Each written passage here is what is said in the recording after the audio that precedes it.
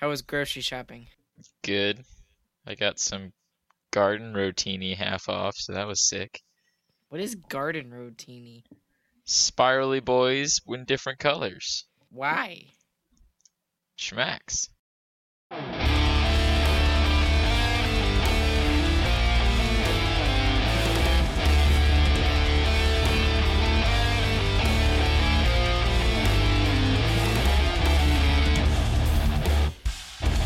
Alright, welcome back to Starcaster Remarks. This is Brian. Chris is here again. Howdy. You know, one day people are going to be surprised when it's like someone else other than me or other than you. Zach's in For here sure. sometimes. Yeah, but like we're always here. So the one day that we're not here, someone's going to be like We're, freaking out because we're not here. yeah, we're their wall. We have to be there for our fans, all 10 of them. All right, guys. Let's dig down into this game tonight. Stars lose, unfortunately. Final score 3-0. There's a couple of things out of this game that we could talk about. But first off, what's your just overall impression from this game? Stars were good in the first period. Stars sucked in periods 2 and 3. The end. That's my impression. And you know, it feels, and you can agree or disagree with me on this. It's a little easier to lose a game when you're up in the series. Yeah, that's So definitely true. And it's also easier to lose one of the first 4 games. So we've been in the last 3 games of the series mode for about a little more than half a week. So we were super high stress and high energy. So losing a game after being up 1-0 isn't enough to sway our emotions as much as a Game 7 overtime could. Right, and so I've got about 2 or 3 big talking points that we need to talk about tonight. One is one I always talk about, so let's just go ahead and just say that first.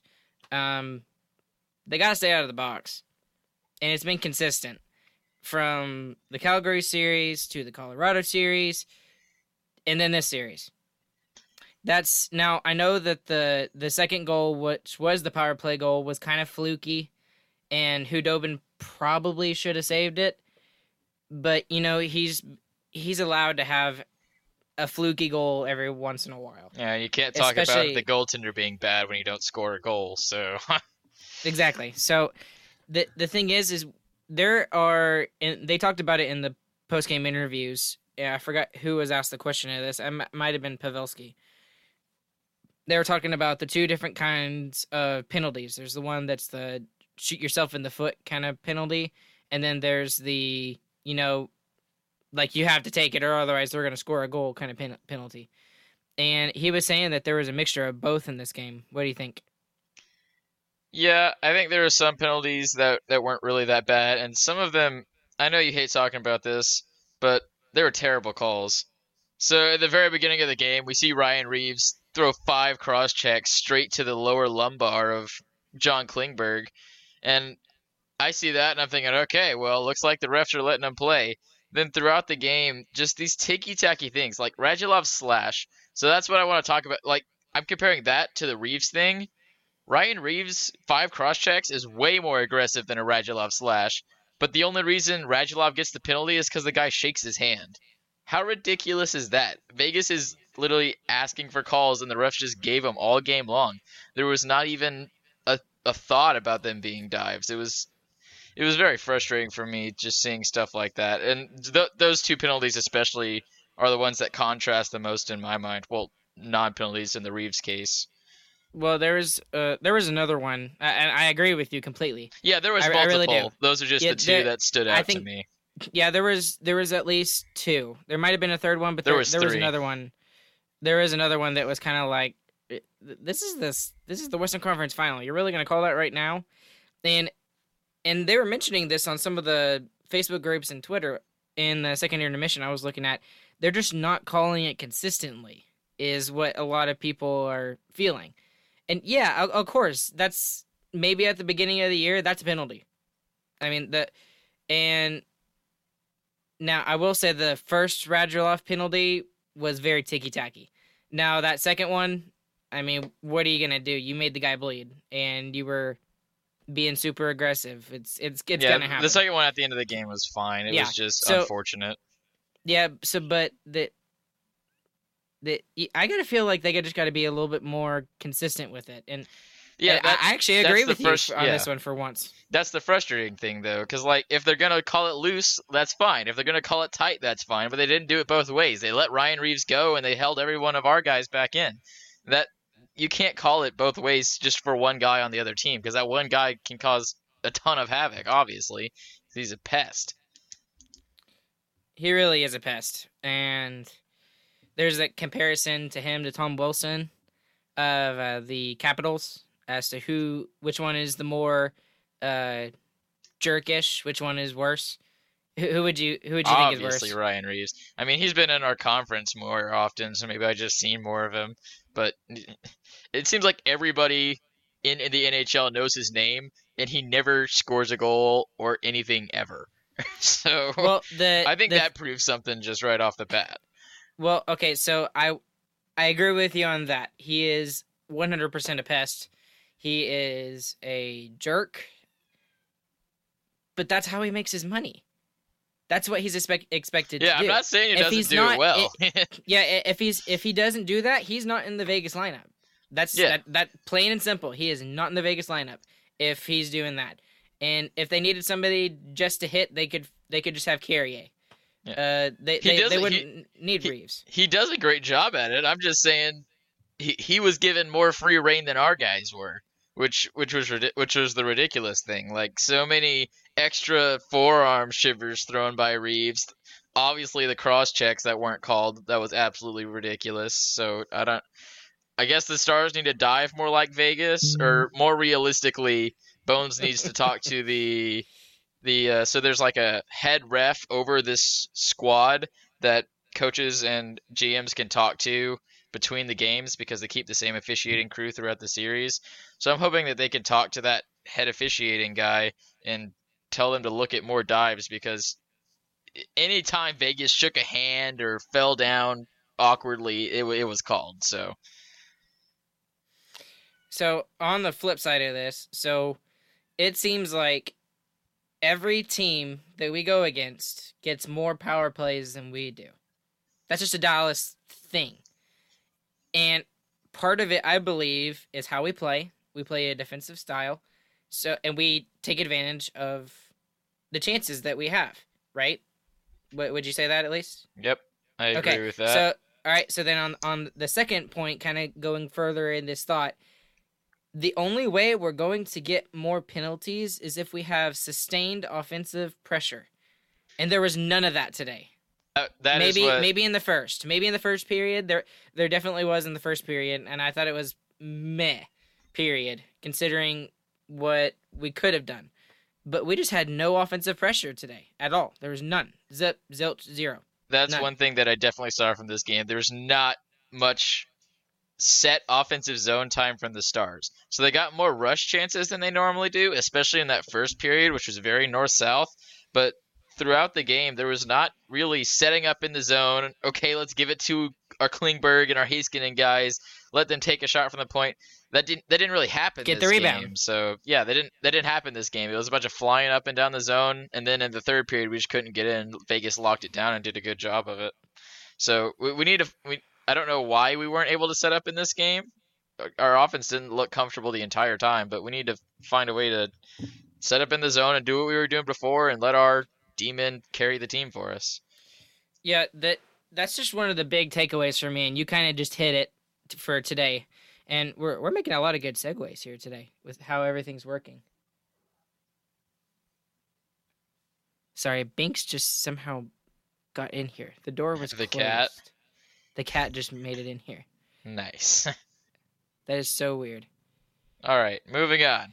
We ruined the perfectly good segue. Yeah, I know. Sorry. Okay, so anyways, so the other thought in my head that I have as a takeaway from this game is there is two things that we have to do to score goals in this game that we should have taken advantage of, and we didn't. The first one is we had absolutely no chances on our odd man rushes. We had about, I counted at least eight, maybe nine, maybe 10. There was where we didn't quite get a a few of shot. them.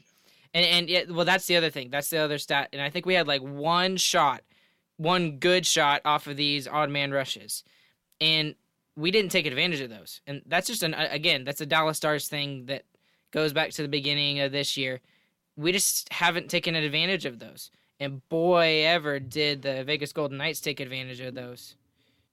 And I feel like if we're gonna beat the Vegas Golden Knights, that's one thing that we have to take advantage of because they play so sound defensively that when they do give up those chances, we have to take advantage, and we didn't do that. Yeah, we're not really known as a team that scores on the rushes, so I can kind of get that. But if you're not going to set up in the offensive zone, you've got to find some production somewhere else. And the odd man rushes, they look terrible. They were not good at all. So I agree with you on that one. Right, and that's the other thing that they tried to do. They tried to make these, even in the first period, they were doing well in the forecheck and everything, and they were doing okay. But when they would get it deep and then they would win the puck battle, they kept trying to pass it to the slot. It felt like there were several times they passed it to the slot, and that's not how we've gotten our offense in the past couple of series. It's you take it back to the defenseman. You win the puck. Well, first you dump it in. It's north south, like you said. You win the puck battle. You give it back to the defenseman. The defenseman tries to get it through, and take and then search for rebounds. It's Yeah, dirty hockey. That's how we get our goals. the offense has been coming from our D-men from the entire since the playoffs restarted, and yeah, it really seemed like we weren't trying to get them into the offense. I don't know if coaching staff maybe saw they weren't covering the slot as well, and we just didn't we didn't execute on that game plan. But there was definitely something changed. They weren't giving it to the D-man the way they have been, like you were saying. I don't know what could have happened, but it definitely did look weirder than our normal offense. It was just kind of a meh kind of game, if that makes sense. We weren't playing our best, but we weren't also playing our worst. Well, The second the second the period we second were period was pretty bad. bad. That was Yeah, one of the okay, worst periods. So but that's where they scored all their goals. exactly that's where they. And honestly, if you're looking at the goals, the only one I really blame Hudobin on is that second one. Yeah, that Would was it, bad. But the other ones, I agreed. There's nothing yeah, he could have done. like that third one, he had no chance. Oh yeah, I mean, you could have put Dominik Hasek in that yeah. net, and he wouldn't have saved it. You could put There's the not a walrus chance. from the freaking Geico commercial in there, and it wouldn't have saved it. Yeah, that it's just I watched that and I'm like, before they even shot the puck at the net, I'm like, oh, that's a goal. There's no doubt in my mind, and it was so pretty. And the thing was, is that wasn't even one of their top lines. I think that was their third or fourth line. Yeah, Uh, that shows the depth of the Knights, what they're known for. it's just crazy. So, all right, so we talked about penalties. We also talked about that what we just talked about. I don't know why. I can't think of it. Whoosh! Right over my head. Okay. And then the last thing that we need to talk about that we dominated in the last game is when I'm looking at our stats now, 61.2% to 38.8% in the face-off dot. And a lot of that is we lost most of these face-offs in guess which period? The second period. Yeah. And I mean, that's even worse than Yeah. the game yesterday. The game Sunday. Yeah, I'm glad you brought this up because I really want to talk about this too. So the entire Vegas Canucks series, the Canucks beat the Knights by almost 10% every single game. Every single game. They did not lose face-off percentage to the Knights one time. And the Canucks are known as a good face-off team. So the Canucks are good at face-offs. But that shows how bad Vegas is too, to be 10% away. And Dallas is known as a good face-off team too. They're called cheaters by the by the Bruins earlier in the season. So Oh, boo-hoo. yeah, there's no reason the Stars should be losing in the face-off battle, especially that badly this game. That's actually ridiculous, and it shows really a lack of effort from the centerman in this game, at least on the faceoff dot. So I expect that to be completely flipped around next game because that's just a lack of focus, especially in the second period, like you were saying.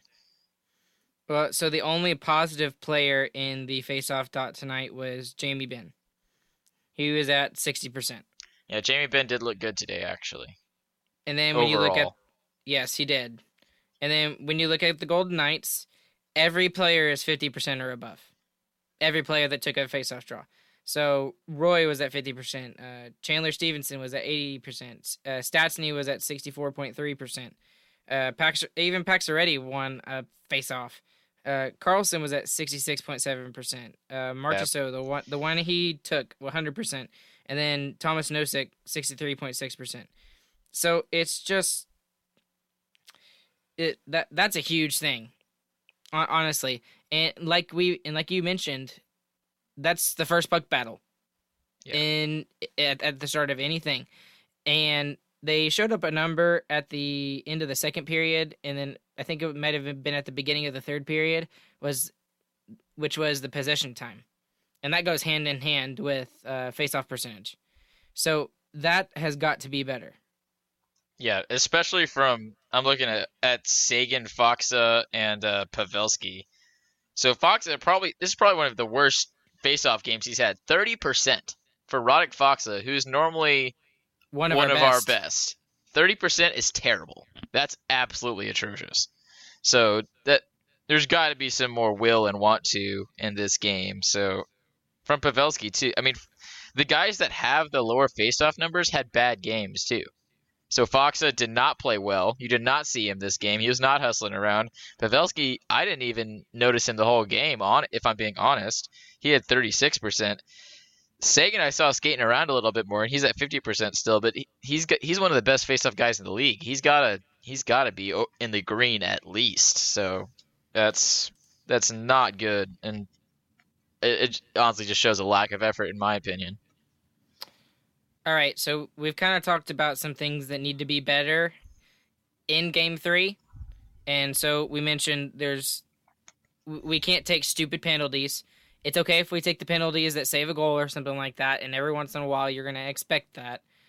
And I guess you just can't do the ticky-tacky stuff because they're going to call it seems like.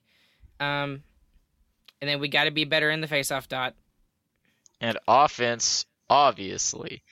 So we got to get set up in the zone, get back to what we were doing before, and honestly, those top three guys, when they were put back together, they looked awful. They pretty much gave up that 3-on-1 chance on their own because Sagan made a bonehead defensive play for no reason. Our D-men get low in the O-zone all the time, and that's what they're supposed to do. So that's just a completely blown coverage by Sagan. And they didn't manufacture any offense. It was not good. The only line that looked good again was the Russian finish line. So we've got to find a way to manufacture offense. Somebody's got to step up. It can't be Kiviranta.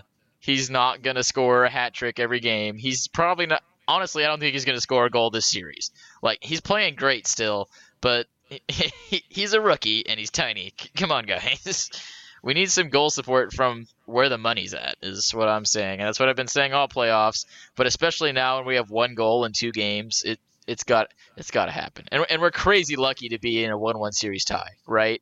1 goal in 2 games, and the series is tied. That's super lucky for us. We're super lucky to have a great goalie in Dobie.